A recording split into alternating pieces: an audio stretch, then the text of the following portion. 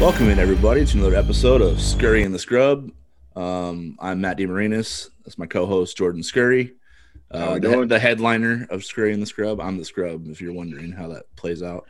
I think they figured it out by now. Well, you just never know. You gotta keep. We're still early. Yeah, you got this, right? You're right. On today's show, we've got Creighton women's basketball head coach Jim Flanery. His season wrapped up this weekend, so he's joining us to kind of recap it, and we're gonna get into some national picture questions. But I guess first of all, Flan, how's it going, man? How these last couple of days been as you kind of try to decompress and process what you just went through in terms of trying to get a team through a pandemic, essentially? Yeah, it's been good. I mean, obviously we would have liked to have won a little bit more and kept playing in the NIT, but the good news is, as a basketball coach, when your season ends, you can sit on the couch a lot and watch a lot of basketball. And this year probably even more so because there have been weekday games. It hasn't been the, kind of Thursday to Monday thing. We've had games really all the way through the week. So I've been knocking off early and going home and putting the remote in my hand and going from there. So you're not one of these guys who goes to TV shows. You go back to basketball. Like when you're not coaching basketball, you're still watching basketball for a while. Yeah, for a while. And then, my postseason depression usually sets in right like after, sometime in April, after the national championships are over and you've been able to finish off March Madness and, kind of that in between the end of the NCAA tournament and the start of the NBA playoffs is when your seasonal depression kicks in for 2 or 3 weeks. Gotcha. Who's Jackson rooting for these days? How old is Jackson now? Jackson's 11, fifth grader. He's for whatever reason he's still a Thunder fan. Really? I can't believe it. I cannot believe it that no players left to root for, but players they have, and he's hanging on their draft picks. That I don't know. They got like 7 first rounders the next 3 years, and but he keeps saying "we" when it comes to the Thunder. But I think he's also realistic enough to know that the playoffs might be a few years away. I didn't know 11-year-olds had concepts of draft picks and future plans and stuff. Oh, they're all in it now. Yeah, so he's locked. He's really locked in then, huh? Okay, got a future GM on our hands over. Well, he just knew they kept trading away all their good players, and he's like, well, they're gonna be good sometime, right? Yeah. Yeah, he's gone from rooting for KD and Russ to Chris Paul to now it's just future picks. He got a Kevin Durant doll when he was 2, and I think that's kind of the genesis of his Thunder fandom is, playing with his Kevin Durant doll, and then all of a sudden he became by the time he kind of knew what was going on, he's like, okay, I'm gonna cheer for the Thunder. Is he gonna root for the Nets in the playoffs, or what's he gonna do there? Is he just gonna? I don't know. He's not a James Harden guy. He's not a James. But that was the OG Thunder team though, with James Harden. Yeah, I know that, but I think he picked up on him after. When did Harden leave the Thunder originally? It was right after that title, that finals run. Yeah, they traded him away. 12-ish, I don't know. Yeah, but anyway, I want to say 12, 13. Yeah. Mm-hmm. But he's been out in the driveway more. I think he's been inspired by March Madness. He's been getting out in the driveway a little bit more. Weather's getting better. Getting his 3-2-1 buzzer beater game on. Yeah, exactly. Yeah. Yeah.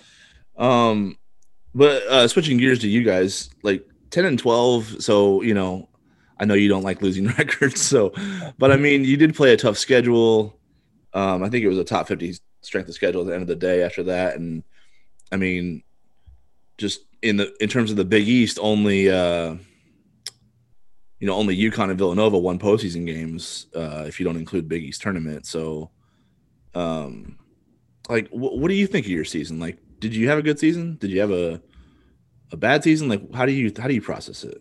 What do you think? Yeah, I think first of all, the fact that we had a season was good, and you're grateful at least that you had that. And as you said, to get to 10, I told our staff after we won that 10th game in the NIT, I said, well, thank God we got to 10 wins, because I said it'd be kind of embarrassing if somebody asked you what what your record was and you told him you made postseason without double-digit wins, you'd Right.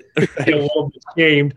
Yeah, I mean, I look at it like this. We played our best basketball at the end. And so we hung together. We got better. We played young kids and we fought through. I mean, not just the COVID issues. We just had injury issues.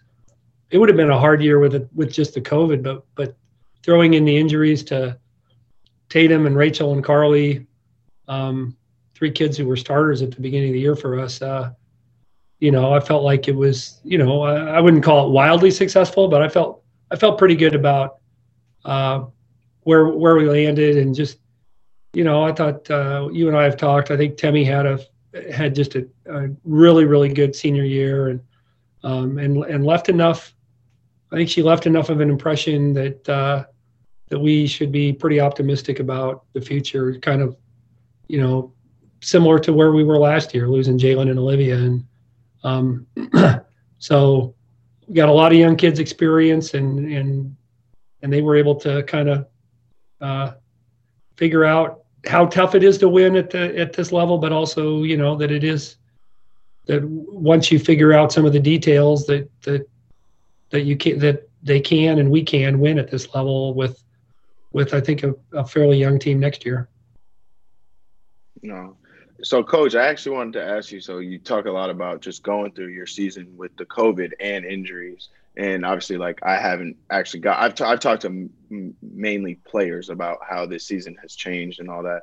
But having you here, I wanted to ask the question, how do you think it has changed and shaped you, like, as a coach? Like, what did you learn? What was your biggest takeaway from coaching through this tough, weird year where you're having to battle these injuries and also the COVID protocols? Like, I know from a player's perspective, it gets frustrating. And then from a coach who you want to still have some structure and all that, how difficult was that to kind of deal with throughout the course of this year for you guys?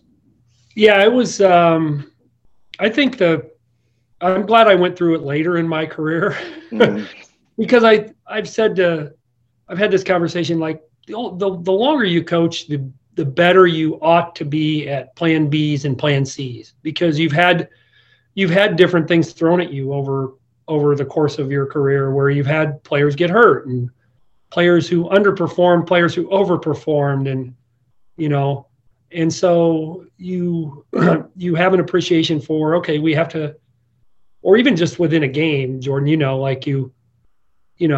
hey, you might have a particular ball screen defense that's going to be your primary, but you have to have a plan B in case you're getting sliced up. But it's the same thing with the season. As a head coach, you have to say, okay, if we're to be at our best, this is the case. But what happens if our point guard gets hurt? What's our backup plan? What happens if if our wing players don't develop, or our post players don't develop, or how do we manufacture points when A and B are the case? And so I think from that standpoint, it was helpful that I'd coached a long time, just because I felt like this was playing C, D, E, F, G. A lot of times you're asking, okay, who's available on practice today? And so-and-so's out for how many, how long? And as you know, when you get to January and February, you spend the bulk of your practice time preparing for opponents. I mean, you do some skill work and you're working on your stuff too, but like, it became more the case that we just had to work on ourselves, because we were reintegrating a player, we were losing a player, we were reintegrating another player, losing a player. And so it became more about us and probably less about our opponent in January and February than normal. And there's some value in that too, because I felt like it did help us get better and play our best at the end of the year. And but yeah, it was a challenge. But I think the fact that I've coached a long time, it's easier to be level-headed about ups and downs and just working through, like you said, players being out because of COVID issues or being out because of injury issues. How much easier did it make your job in terms of navigating that, having someone like Temi kind of take the reins and keep things organized? And not only that, but I mean, I think if you go back to that win at DePaul on the road, I think she averaged like 17 over the last like 9 games of the year, shot 50% from 3. I mean, she played the best basketball of her career at the end of her career. Like, how much did that just help you guys finish on the positive end of this thing because your best player played her best down the stretch? Yeah, and a lot of that is because she was available all the time to practice, and to your point, we had to probably put in. I mean, we run a lot of motion offense, but we had to put in stuff because she was the one who was always available and healthy, and and she played her best basketball. I mean, I think that's what's really admirable about the year she had was that I don't think I expected her really to score the way she did the last 2 years of her career, but she did it, and she did it at 5'7", and so I'm amazed in some ways. And the other thing, because you're a stat geek, Matt, that like she was Temi's first few years, her shot attempts were close to 50-50, she shot about 50% of her attempts were threes. And this year, less than a third of them were threes. And what does that mean? That means she didn't have as many people getting her shots. I mean, she wasn't able to, she didn't get open threes like she had when she played with Jalen and Olivia and Tatum and a healthy Tatum.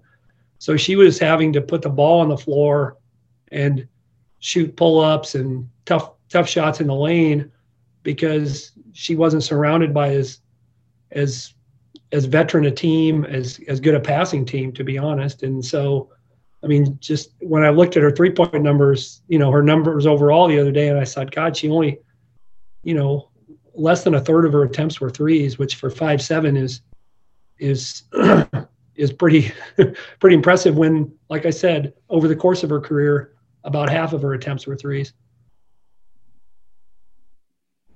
When you try to, like, I don't know if you think about this or not, like when the season's coming to an end, do you think about the players that are ending their careers and I don't know how much you're going to miss them, I guess? Like, does that enter your mind at all, or do you not even think about that till the season's over? Because it was like that it's almost like that with every special senior class, right? It felt like losing like Jalen and Liv, it was going to be hard to replace Jalen and Liv because what they did was so unique. But then, like, here we are down the stretch now, and I'm watching Temi just play her ass off and finish on such a high note. And I'm like, man, that's going to be tough to replace. Same thing with MC. When MC made the run in Chicago, when she just went bananas, it's like, and then you guys lost her, before conference play even started the next year. It's like, how do you replace that? And then you guys won the league that year. So it's like, do you think about that stuff at all? Do you find yourself like, not using as wide a perspective, and then on top of it, like, what does Temi mean to you as a program, or like, what's going to be hard to replace about her? Yeah, I think you do. I mean, at least I do. Because you just appreciate what they give you, and you're, as a coach, you're always kind of looking forward to. I mean, you're in the moment and you're in the season, but you're also, like, you have assistant coaches telling you need to call this recruit. And so, you're also thinking about next year and how the program spins forward. And so you're constantly made to reflect about what it's going to be like without Jalen and Liv or without Temi. And yeah, I just think, first of all, her defense, what she does defensively, we always start out by saying, hey, Temi's got their best player. It's kind of like last year with Jalen. Hey, not only does Jalen give us 21 a game, but, we always start how we're going to defend with, well, how can we best utilize Jalen, and how can we best utilize Temi defensively? So those are things that you're thinking about. But yeah, you absolutely do. And you tell them that too. I don't wait until senior day usually to kind of, I'll usually try to throw in before practice a couple times in February, hey, like we gotta make sure that we're honoring our seniors by giving the best that we can over these next 4 or 5 weeks, so that so that we can send them out right, and just to kind of put a little bit more on the underclassmen to understand that, yeah, they may have 3 years left or 2 years left, but just to kind of value that, because if they can get a freshman or a sophomore who's playing into the gym a little bit more, so you can win that one more game for that senior, that, you know, those things are important, and you want your seniors to hear that more, like I said, more than just on senior day. Mm-hmm. You kind of talked about a lot how Temi was like a leader, and I've heard it and I've read it many times how you even said she sets the tone, sets the pace and all that. But I think a lot of this year, what was tough just about leaders, and I think about my role on our Creighton teams and how a lot of my impact was off the court, right? And just like conversations with guys and being able to lead off the court too. How difficult do you think it was this year for like leaders of your team like Temi to try to lead off the court, where sometimes like you just said, sometimes you want to pull somebody into the gym, but with all these COVID restrictions and all that, like sometimes you can't even, like I've heard times now you can't even go to the gym with another person sometimes. So how difficult was that, do you think, to navigate for the leaders of your team? Yeah, I think it was tough. I think it was hard. You know, Tatum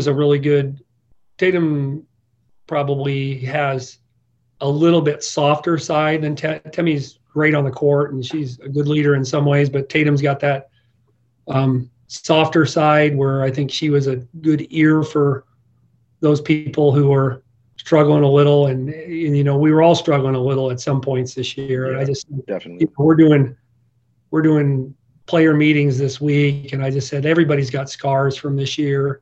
Some are deeper and some have more, but I said we all have scars because this has not been the year that we wanted it to be. And so I think, to your point, Jordan, that part was even probably harder because you have a little less interaction off the court, and even then you're masked, and it's like you said, you're going through these protocols to be together, and sometimes it's not worth going through all the protocols to do that. Hey, I'm just going to hang out in my room because that's just the easiest thing. And so I think that was probably a major challenge. And you know, we've talked as a staff that, you know, there were times where we probably dropped the ball as far as just being as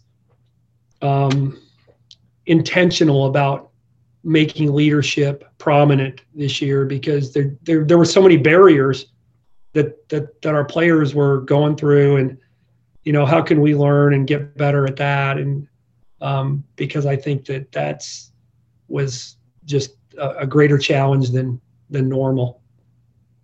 I know we got a short time here, so I want to try to knock these topics out. I want to switch gears a little bit to a little bit wider perspective of the women's game in general. I mean, you saw this year the WNBA had record numbers in terms of viewership and following, especially because of social media and how outspoken they were this summer with all the social issues going on.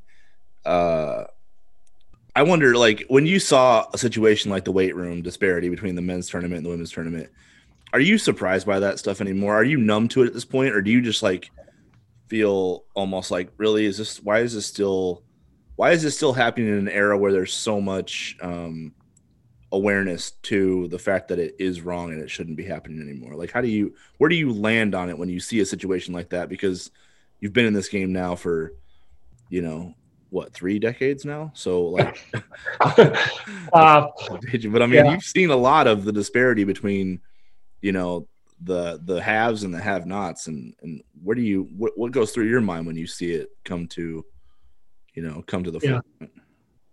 Well, first of all, I think some things are worse than others. I think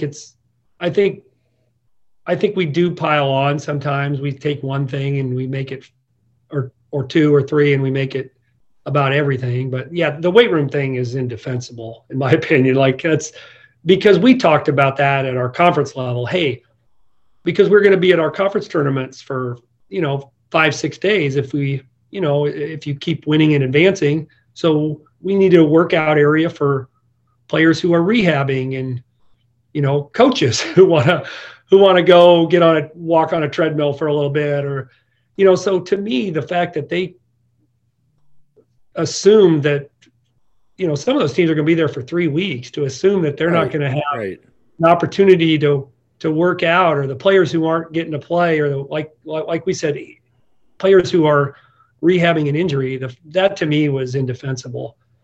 Some of the other stuff I think is potentially a little bit overblown, because I don't know. It's hard to know on the ground in San Antonio. Do they have the leadership in place that Indianapolis does? Because somebody was saying, hey, Indy, nobody does amateur sports better than Indy. Nobody has more experience doing it. Nobody's done it more and better than Indy. So some of that stuff falls on probably the fact that San Antonio just is nimble in terms of putting that together. And I think we made a mistake as far as we waited a little too long to even announce it's, commit to San Antonio. Mm-hmm, mm-hmm. So I think that was because we had been hearing rumblings about, even before the men announced Indianapolis, they were saying, well, it's either San Antonio or Boston, Jordan. As far as the women's final, the entire women's tournament, they were throwing out Boston as a potential site, and then they settled on San Antonio. But so I think part of it was they waited a little too long, so they dropped the ball on maybe some things. Like, could the court look better? Yeah. But I think the weight room thing is completely indefensible. And I think I think it's great though that, you've seen so many men's players and NBA players who've taken up, and because as you're talking about the WNBA, I mean, Kobe's presence with the WNBA was a huge boost for that league. And, in terms of legitimizing it, it's one thing for Sue Bird and Megan Rapinoe to cry out for equality. But I think when you elicit men and have men who are strong voices who legitimize women's sports, that matters too. And so, I mean, I think it's good, but I also think it's, we're also now at the point where we seem to pile on, and because the fact is the woman who's running that part of it is Lynn, there's a woman, Lynn Holtzman, who's in charge of making sure that doesn't happen. So it's easy to criticize the NCAA, but there's a woman who is the Dan Gavitt on the women's side, whose job was to make sure that weight room didn't look like that. And so, and I think you're right about the piling on part, but I think the way where it comes from is the fact that the weight room thing was exposed prior to the tournament starting. So it was and then everybody was like, I mean, it was kind of your reaction. It's like, are you kidding me? Like, why would it enter your mind in terms of planning to think that was sufficient for an entire, not just one, like it's not a little pod. The whole tournament is here. You know what I mean? Like that was the whole shebang. It's not like 4 teams in Omaha get one little weight bench. It was like, that was like the whole 64. Then the tournament starts and you see the other ways that it's just not as big of a deal, right? Like the other things that are falling short, and you're like, okay, do you care about anything? Like even from an imaging standpoint, you just slap women's basketball on the court, and it's just like it's just what killed me. So that was the thing. It was like, is there any part of this that there was pride taken in terms of planning and organization? But it goes to your point about saying they didn't even have the ducks in a row for San Antonio the whole time. Like it took too long to do that, even probably because they didn't know if they were going to have one, I assume. But when you're operating in this type of year, but I don't know if you and I have talked about this before, Matt, but like I've always felt like we've done this a little bit, but on the women's side, like I think we should move our tournament I'd be a proponent of moving our tournament a week or two so that it doesn't just go head to head with the men's. I agree. Because I feel like agree. I feel like it's just it's overshadowed. And there were, the men's games, the second round was over early in the week, so there were only women's games on the last couple of days. But even as a basketball junkie, there's a little bit of me that's like, okay, do I want to sit? Do I want to watch 4 women's games today? Whereas if it was 2 weeks later, I think we've missed an opportunity there. Go ahead, Jordan. Because I know you want to. I know, I completely agree, just because I think about what's so fun about March Madness is like these, when you think about the Cinderellas and like the underdogs and the storylines, you love following the teams, right? And I think giving it that 2 week gap, then you can get more invested in these women's teams. Like last night, I'm getting all wrapped up in just like the Texas A&M and all these games. Like it's more fun when you're following from the beginning and you're like, oh, I've been following this team that made this run, instead of just in between the men's tournament, I'm watching a little bit of women's, and then when the men's one ends and the championships are coming around, we watch both at the same. I think it's better to I think it would be well suited to highlight them better. But again, like you allude, like this year has been weird, so I think it might have had a lot to do with that too. So I don't know. I hope there is change soon with it, though.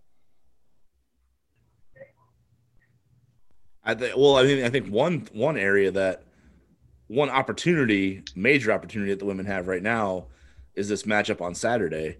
Like Paige Bueckers and Caitlin Clark. Like, first of all, I don't know who determines the like Naismith and Wooden finalists. Like, I know it's voters in some regard, but like I'm just saying, I got a Naismith ballot. I know Caitlin Clark was one of my finalists, but when I got it back to choose of the final four, she wasn't on it, and I'm just like, all right. You got a kid that's literally leading the country in scoring and is second in assists as a true freshman in the Big Ten conference.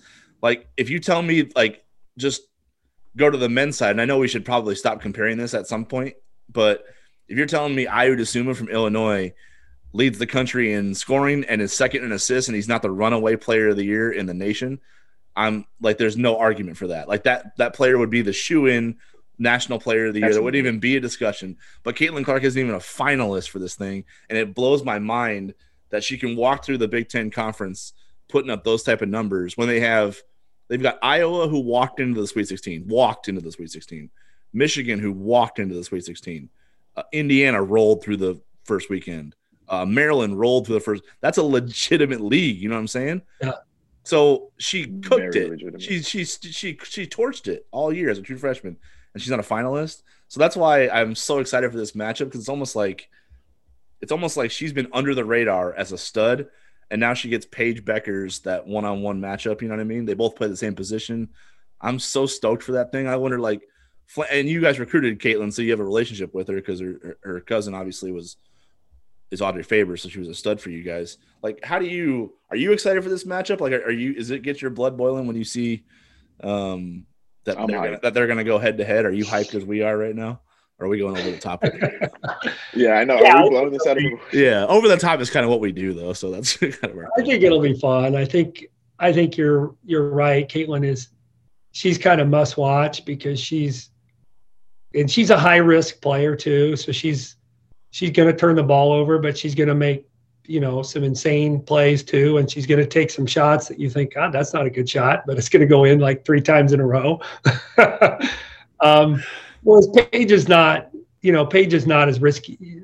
I mean, as a passer, she can be, she's surrounded by a little better players, obviously. Paige is. So, and Paige is not, she's not naturally as comfortable scoring the ball. Like, I feel like she, because we watched her, she's a Minnesota kid. We watched her play quite a bit because we were recruiting kids on our team, not Paige. We kind of knew that wasn't going to happen. But, but she's more of a natural pass first point guard, whereas Caitlin is a really good scorer who also passes really well. Is kind of how I would characterize her. But the thing that's impressive about Paige is that she's scored the ball more because I think they've needed her to score the ball more, and she's been able to make that adjustment as a freshman and become a really good 3-point shooter, which she was a moderately reluctant 3-point shooter in high school because she could get to the rim so easily and she was such a good passer. She didn't shoot a lot of threes, and yet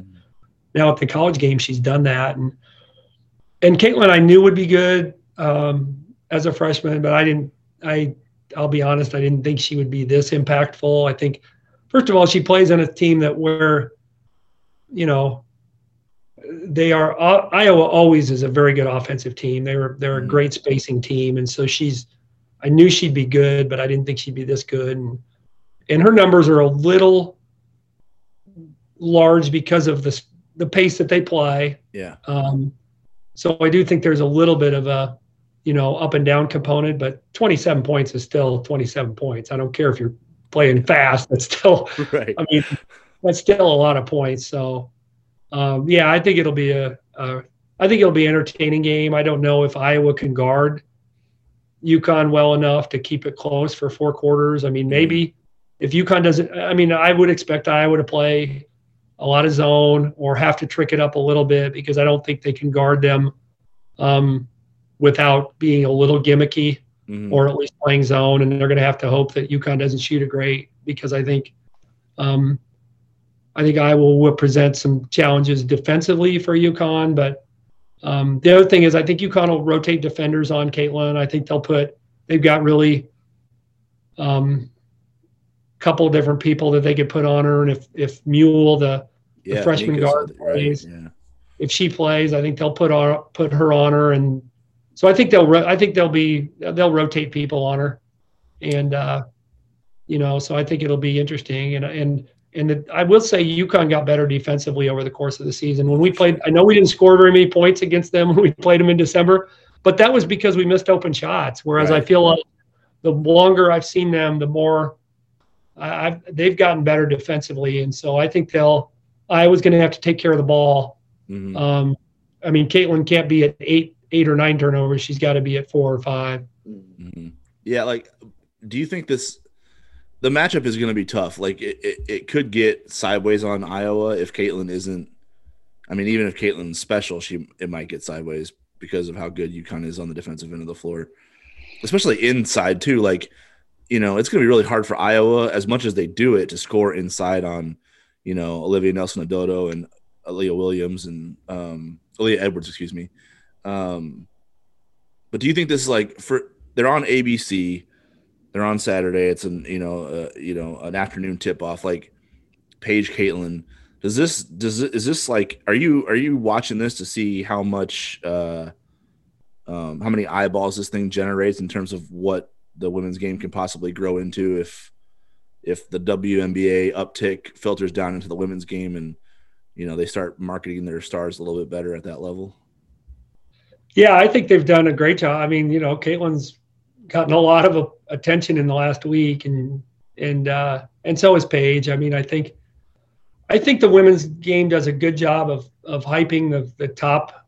As somebody who's hasn't always been at the top, I wish they'd do a little bit better job of making their way down the pole a little bit. But I think we've always done a good job, or for the most part, we've done a good job over the last decade or two of highlighting the best that we have. I just think sometimes we get too, the UConn train, is hyped, but we don't necessarily get it as far down in the weeds or as we could. So but I think it's great. It's on ABC. I think it's going to be fun to watch. And I think for the sport, the fact that those two are only freshmen is that can only help us too. For sure. Yeah, I can't wait. Jordan's hyped too. It's going to be hype. I'm ready. I got my popcorn ready.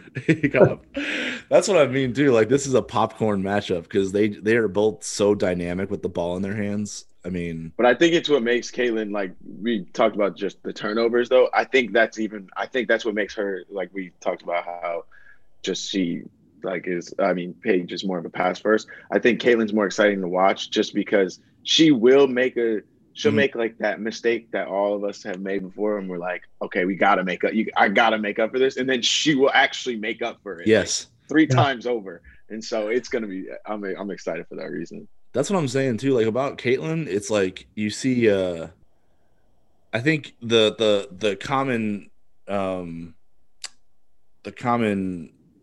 advice to a player who is mistake prone is have a short memory about it.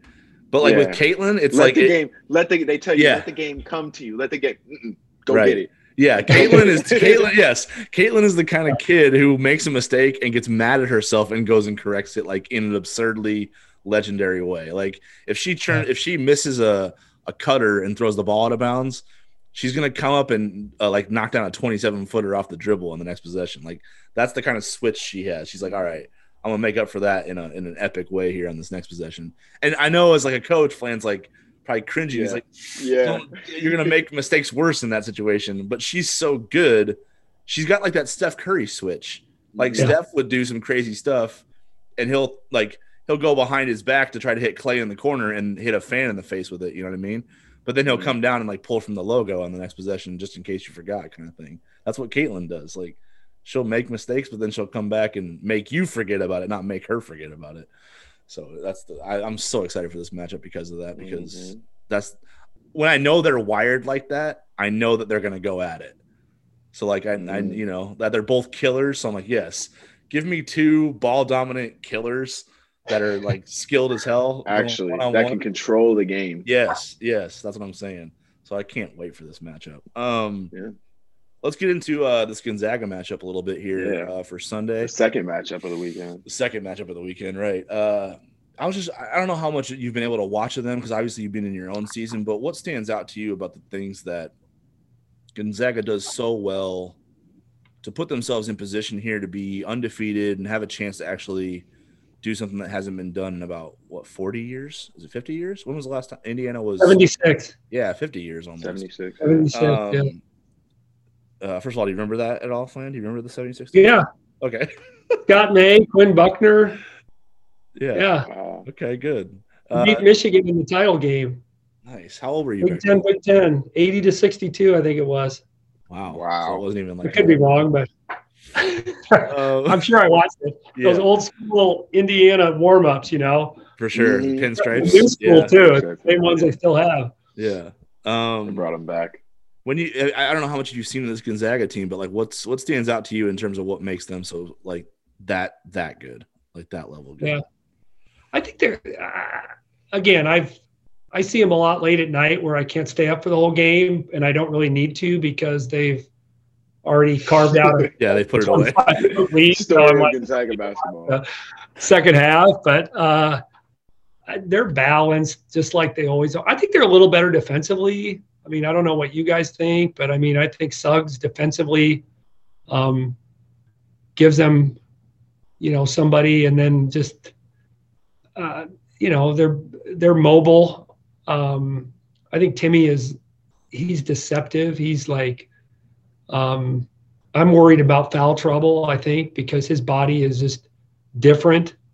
Not, and so I think, I don't know what the differential will be between him and Christian, but I feel like that's something that I think we have to kind of hold our own in the post. I would expect them to go inside, especially, and Ryan is young enough and not, so even though he's got more length than Christian, it's, strength and inexperience. So I think that matchup is going to be something to watch. But I think that, just the game that we played with them in 3 years ago I went to, and I mean, you look up and it's 70-70-ish, with 10 minutes to go in the game, and you're like, God, we're right there. And then all of a sudden it's 82-70, and you're not going to stop them enough to overcome that 10 or 12 point lead. So I think that's the thing. I watched a decent amount of their Oklahoma game, and it's like, Oklahoma hung in there, but boy, you just got to keep scoring to stay with them, and that's tough to do. But I think the thing is, if we make shots and the game gets in the second half, it's an NCAA tournament game. If it's close with 13, 12 minutes to go, 10 minutes to go, even 15 minutes to go, you never know how pressure affects those 20 to 22-year-olds. But I do think we obviously have to maintain.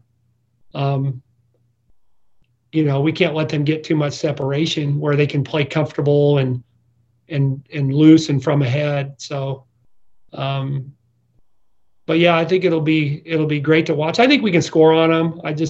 I think it's going to be a question of, can we get it to that point in the second half where the pressure of the season that they've had kind of affects them a little bit. I just like, You're so right about their spurt ability too, because I think I was watching their BYU game from the WCC championship last night, Yeah. and first of all, BYU hung 53 on them in the first half, and they lost by 10. Yeah. And Creighton did Jordan knows the last time you guys played them 48-41 at halftime, and you gave up 62 in the second half. That's just like what they do. They are one of the best halftime adjustment teams, because I even talked about it before on this podcast. Like, I've never seen someone as surgical as Zach Norvell when he came to Omaha, because in the first half, I remember saying so many times, I'm like, oh, we got his number. We're in his head. Nope. He was just picking his spots. Like, he was seeing where he could get his shots from that he was going to like kill in the second half. And so I think knowing that, like, going into this one, it's like, don't let any of them even none of them can even try to get comfortable in the first half. Because it's like, if they're surgically trying to get comfortable in the first half, it's just setting up for that second half. This is what they're really going to turn it on. They like feel you out in the first half in close games, and then just put it on you in the second half. So yeah, it's really going to be just about keeping that close, keeping it within striking distance, and then going for the kill late game. But it's just like Flan said, you got to score to beat them. Like, yeah, you can have the greatest defensive game plan in the world in terms of what you feel like you want to take away from them, but at the end of the day, you have to score to beat that team. Like, that's absolutely, you know what I mean? That's what it's going to come down to. It's just the BYU game. Like, it was like, I'm trying to think, it was like 68-61 with like 8 minutes left. Remember, this is the game they won by 10. Mm-hmm. There's 8 minutes left. They're still -7 on the board. Like, the way they can just they scored. I think they outscored them 27-9 to end the game in the 8 minutes. 8 minutes. Yeah, crazy. That's just not. There are very few teams in the country that can pull off that type of barrage, and for them it just comes naturally, because it wasn't even within all the time within the flow of an offensive structure. Sometimes Jalen Suggs is just like, he saw his man go under a ball screen on back-to-back possessions, which is what you're supposed to do with him, because he's not, he's more dangerous downhill than he is on the perimeter. So, his defender went under the ball screen 2 times in a row, and he pulled up from 2 feet behind the line and cashed both of them. And then Gonzaga's now they're hyped up because the man that doesn't usually go back-to-back from the 3 line got 2 in a row to swish. Now you got to worry about Kispert. Now you got to worry about Temi inside, and like, it just snowballs on you. They have that crazy. They're like Flynn said, the way they can do that to you in spurt ability. You can't beat them on the defensive end. You can make a play or two on that end that might help you win at the end of the day. But the way you win that game is on the offensive side of the ball. Yeah. All right, guys, I got to break in here. Flan has got to go to his next meeting, so I apologize, but I got to get him off. No, we appreciate it, Flan. Thank you for your time. Yeah. I know we went through a wide range of topics here, but I always like picking your brain on stuff. So no, that was great. I appreciate it, and hopefully, we can celebrate a victory Sunday and get another one on Tuesday, right? For sure, yeah. Just keep it rolling. Yeah. Take down the entire West Coast. Right? It is like a West Coast bracket, and then little old Creighton sitting there. It's like, there have been rumors out there that Gonzaga is going to join the Big East. We might as well, if we beat them, and maybe they'll join. So anyway, yeah, appreciate talking hoops with you guys. For sure. Thanks. Awesome. Thanks, Brian. Thank you. Yeah. So, man, that Gonzaga matchup is going to be wild. Like, what do you? Really wild. I mean, you agree, right? Like, it's on the offensive end on Sunday. Yeah. You know what I mean? Like, they're gonna have to put up. They're gonna have to go crazy. And like what I was just saying, right, about like how they are so strategic in the first half. That's where Creighton has to just be like, we have to come out like crazy and just try to get as much separation in this first half as possible. Like, and just shock them. Like, just shock them right out the gate, and then be like, oh wait, they're up 20. Like, what just happened? Mm-hmm. But I say this, and then I worry about Creighton with leads. Like, Creighton is like the last team I like kind of want to have a lead, because I want them to just keep it close and then get the lead at the end, because that works a little bit better for this team. But I think with this game, it's going to have to be create as much separation as possible, because in the second half, it's coming. So if you can just put that, I guess, barrier up of like that's interesting. Good cushion of a lead, they'll be all right. But it's gonna be tough, man. You this think is not a team that lets up points in bunches. Yeah, so you think because of Gonzaga's spurt ability that Creighton needs to put a lead together early? Because I was wondering. Here's what I was wondering.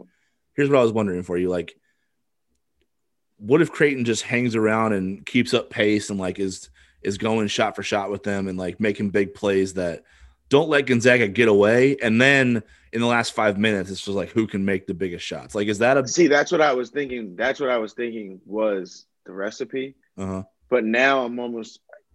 I actually no.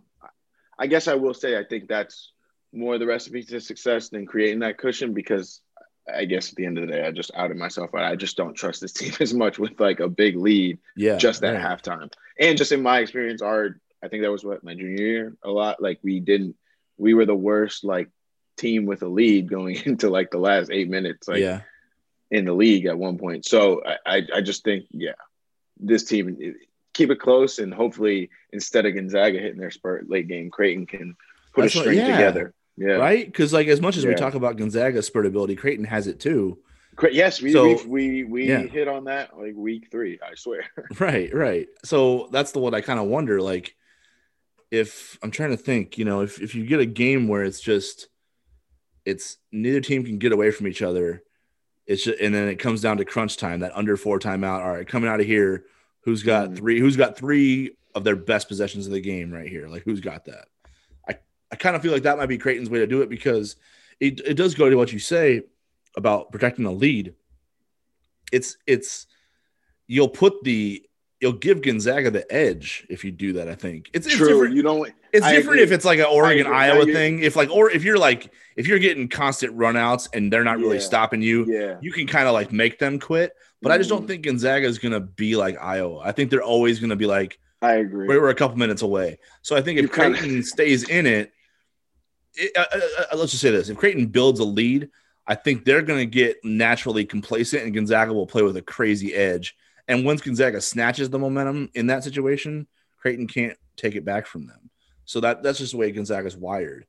So I think for Creighton's best chance, it's almost like just go punch for punch the whole way, and when it gets to round 15, like Rocky 2, then you just go balls out and like go for the knockout. You know what I'm saying? Don't throw the best punch in the first half. Exactly. Yeah, just stay there. Just stay in the fight. Stay in the fight.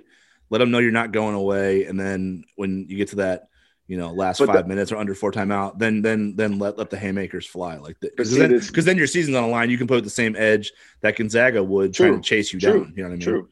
Yeah. But the only reason that makes me nervous is if Gonzaga comes out and throws their best punch. I know. But I mean, that's what I mean. Gonzaga's so good they can throw effective stuff at you, and it won't even have to be their best. That's what I mean. Like Gonzaga can beat Creighton on Sunday without playing their best. Yeah. Creighton can't beat Gonzaga on Sunday without playing their best. I believe. Agreed. I don't believe Creighton's like A- game beats Gonzaga. I agree. Okay. I agree with that completely. Yeah. So that's what I mean. I think they just got to convince themselves they can beat this team for like 20 to 30 minutes and then put them away. Do you think Hinkle's going to have to do with this game at all? I don't know. Both teams. Honestly, I don't know. They changed the rims up, so I think both teams played pretty well at Hinkle. But I think if Hinkle Magic favors anyone, it's always the underdog. Like that's never a debate, right? And Gonzaga went in there. What was Gonzaga ranked when they went into Hinkle to play Butler and Roosevelt Jones hit the game winner? Weren't they top 5 at the time? So they've had their heart broken. Yeah. Put that bad juju back out in the universe. Let's go find that. Yeah, let's get that. we gotta resurface that when we get off this. We'll resurface that. I think it was the year before the Zags went to the Big East, like the year before the switch. Like they beat them at Hinkle. So Gonzaga has been on the wrong end of Hinkle Magic before. So I like that. Yeah, I like that. That's good. Yeah. So I don't know. Like I think Creighton looks awfully comfortable playing at Hinkle. I did not want to say it last. I kind of said last game that they looked very comfortable there, but it looks like a place that they played before. Well, I think it's comfortable. It's probably more comfortable playing someone other than Butler there, right? Oh, definitely. Yeah. Oh, absolutely. Anybody other than Butler. It was probably a relief. Like, oh shit. But it's also nice playing. It must have been nice playing in a school like Ohio, who's definitely never played in a barn like Hinkle. So So yeah. Yeah, dude, I don't know. Like, I love this matchup because I think Creighton can score with them. It's all about. I should say this. I think Creighton's gonna get the shots it wants. Hitting is one thing. Like you just never know if it's your day or not. I do think Mitch, Denzel, DJ, Christian, and Marcus all have to be on today or on Sunday. Yeah, like all five have to be hitting. Damn, today you need them to be on today? No, I mean, yeah, let's just start it today and like ride the wave. But I just watching I think the BYU matchup is the most similar in terms of pace and shooting prowess. Bishop Christian is not like Matt Harms where he's like a back to the basket 7-footer, but Harms was a problem for Gonzaga and Christian will be too in different ways. But I think Creighton's going to get good shots because I don't think Gonzaga's ball screen defense is like, they load to the ball. So Creighton Marcus is so good at flipping the floor, and those guys are so good at playing on the weak side and finding those spots on the corner and the wing. Like Creighton's going to get open shots. I think they will. I agree.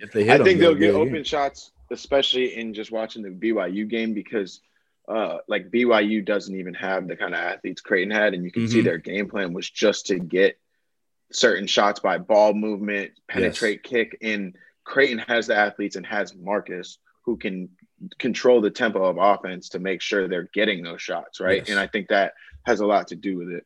So I think they'll get the shots. I just got to really capitalize. And I think it's, again, in the first half, knowing like just seeing it too. So, right, like it's like even just like I was talking about the Zach Norvell thing, it's like seeing those shots that you're going to have in the first half and being like, okay, this is how they're guarding me. And like seeing all of that, like especially for a Denzel and a Marcus.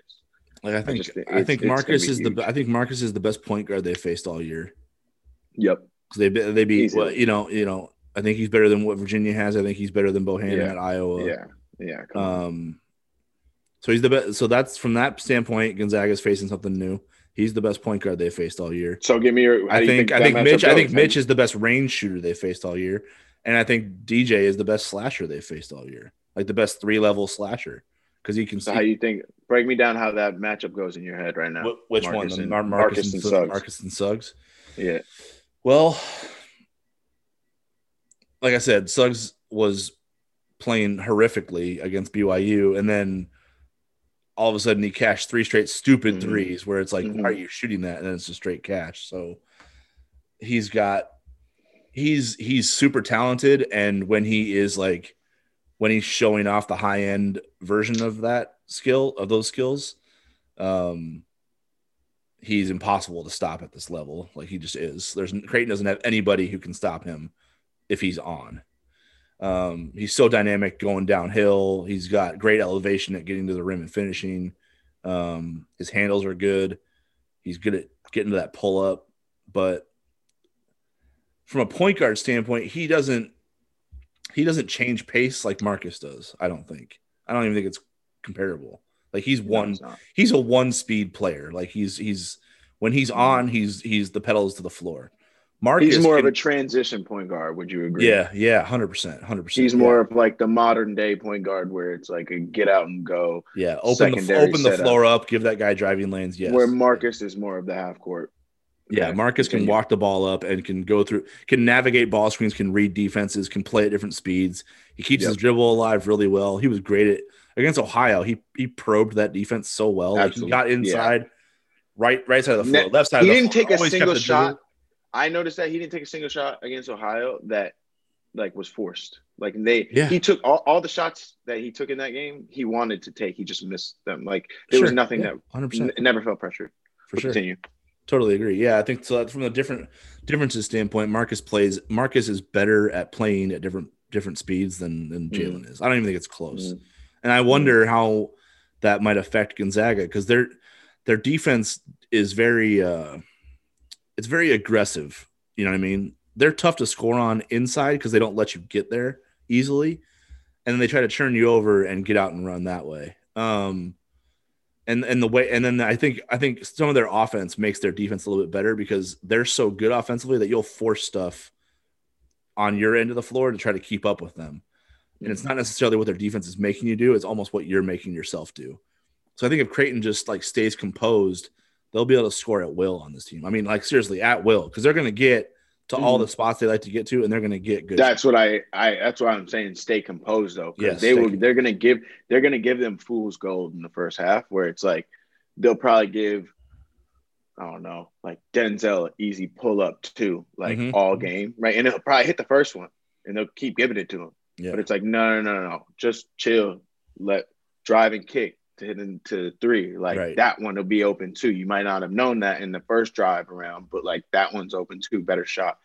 But I think in terms of what kind of scares me about the Jalen and Marcus matchup is, you said this about the teams, and I thought this about this matchup specifically, is it's Jalen does not have to play great for Gonzaga to win this game. No. Marcus has to play great for Creighton to win this game. Yes. Yeah. 100%. Marcus has to play the best game of his career. Like Jalen could play terribly all game long, and then like the BYU game have 2, or like whatever it may be, have 2 crazy leak out dunks. Yes. And then he's like, "Oh, I'm here," and then he starts locking up, and then it's like, that's how dangerous they are. Yeah. Oh yeah, so dangerous. But at the same time, if it's a big if, but if Jalen is off and Kispert's off, that's enough to beat them. Oh, that's easily enough. Yeah. I mean, Temi probably will still kill you, and IE will get, we'll make up some of the difference. They're not. That's what I mean. They're not a very deep team. They've only gone like 7 deep this whole tournament, and even the 7th guy is barely playing. So, but this is they where show you're you right, that starting 5. They show you who they are. And this is where you're right though. Let Drew Timme kill us with 2s. We'll take that ball at the rim so quick, and CB will be so gone so fast. Like they can only kill us with so many 2s, so many layups in there. Yeah, because unless it's a rhythm where they're hitting like post up, then they get in transition, and then they're hitting, maybe getting a, like keep attacking the rim, maybe hit a pull up here and there. Like unless it's that, if it's really like just try to pound in, they're trying to pound in Drew Timme, I'll live with that. That's a game. Sign me up, because I see Creighton wins that game in my head 9 times out of 10. If you're trying if you can keep Suggs and Kispert contained on the perimeter and just make them have to go through the post to beat you, that sounds right. Yeah, because if none of their wing players feel like, oh, I can get my shot off like I normally can, like it off any of these guys like normal, I can create space, I can get by my guy. If 2 of the 3 feel uncomfortable, we're in a good place. Yeah, that's right. We're in a very good place. Yeah, make 2 of the 3 have to really, really work that day. Because I just think honestly, Gonzaga's defense is rated better than Creighton's, but I think Creighton is capable of making people more uncomfortable than Gonzaga is. They don't really protect the rim that well. Yep. They don't have like shot erasers. I actually think weirdly enough, like when you look, I know people don't think this of Creighton, but I think Creighton is better at protecting the rim than Gonzaga is. I would agree. I mean, like Ohio and UCSB wouldn't agree. Anybody else, because they ranked Creighton as I saw the whatever it was on CBS. The power rankings, of the last 16, they said Creighton was, and this is why I'm glad you brought it up, because they said Creighton was the last at rim protection, and I don't know what metrics or what stats they were using. They did? Yes. Let me see. Or actually, no. I don't know if it was last, but it was in there. Yeah, because Christian Bishop alone, Ohio and UCSB were 31% at the rim against him, 5 of 16. Overall, they were 17 of 39 against Creighton in general. So that's even 44%. That's garbage at the rim. If you're 44% at the rim, you're just, that's horrible. Like, that's not even a tournament team finishing at the rim. So I think that's whoever said that is utterly talking out of their ass, because that's not even accurate. Don't think that's what I'm saying. So yeah, and the other part of it is, you know what else is the funny part is, like, Creighton allowed UCSB and Ohio they held them to 44% at the rim. Creighton themselves were 73% on the other end. So like that's the thing with Creighton, is like they make it hard for you to do what they do best. So they're a rim and 3 team, right? And then the pull up game with Marcus and Denzel is and DJ's little fadeaway mid range, like that's the other part of it. But the rim and 3 component of this whole deal, if they get into a rim and 3 game with Gonzaga, I'm just saying, I feel like that's what Creighton is going to win. I'm okay with that. Yes, I'm okay with that. Yeah, I'm very okay with that. Right. rim and that, and that's my point. So that's why I'm like, if they want to rim in 3 with Drew Timme, or I'm cool if we do that with CB. I'll take CB every time with that one. Mm-hmm. Yeah, if Creighton stays out of foul trouble, guarding him, I think that I think Timmy's gonna. Do we know the rest for this? I don't think we ever know the rest until so we can effectively complain after. I don't think we ever know them until tip. We'll have to look them up. We'll have to look them up before tip off so we can know who we're going to complain about. Instead of the refs this week, I think I'll call them by first name. God, I hope we don't have to complain about refs in this game. I just want it to be fun. No, you have to. Come on, you have to assume like it's reverse psychology. Assume I see what you're saying. Yep, got you. I pick it up. Assume that we're gonna like complain about them, and then during the game we can just give them. We can be pleasantly surprised. I got you. All right, I'm picking it up. All right. Well, this was a fun episode. I'm glad we got to talk to Flan and talk about Paige and Caitlin because I'm so stoked for that. I honestly don't. It's Gonzaga Creighton. And then it's Paige Caitlin, like one. Oh yeah, wait. The last thing I needed to say before we get off here is the swag bags for the women's NCAA. That was also very unacceptable. There's no reason. I'm sorry. There's no reason in the world that they can't get the same swag bags that the men get. There is no reason. I don't understand that. Why they can't get the same sneakers? Why they can't get the same masks, socks, all of it. That's just weight room aside, like. I'm just the swag bag for that. Didn't the men get like deodorant and like soap and like deodorant, They got that too, but way lesser quantity, which I don't understand. Like I don't know. I get it. Where if you want to say I actually don't get it. If you want to say it's about like the men bring in more money, stop. You could for swag bags. I guarantee women's NCAA makes enough money to equal out those swag bags. Yeah, it's their own merch. It's their own merch. Exactly. Yeah, right. And I just think to the point you brought up before about whoever like didn't like the optics of it, clearly no one cared like at the beginning. And I think that needs to be changed too. I don't know. I just have a huge problem with that. I think. Yeah. I mean, screw the optics. Like you had one little weight bench for 64 teams. But that's what I'm saying. I just think there was too much with the swag bags. There was way too much. So much could have been done for that. And I think there was someone didn't care, and I'm not trying to call anybody out or anything. I just think that there just needs to be more awareness brought to that issue as well, because that's just unacceptable. I played AAU all growing up in the EYBL circuits, man. The women's EYBL gets more gear from making their tournament than that was. And that's seriously like, that's messed up. Yeah. And so like, I think that, and I've seen women I know who play at Division I who have even said the same thing. So that's where I'm getting it from. But I just think it should really that's unacceptable. And I think there just needs to be more light shed on that. So 100%. I had to give my pitch. Yeah. Some of it is like not important, but some of it at the same time, the whole situation, the whole picture is disrespectful when you look at the whole picture.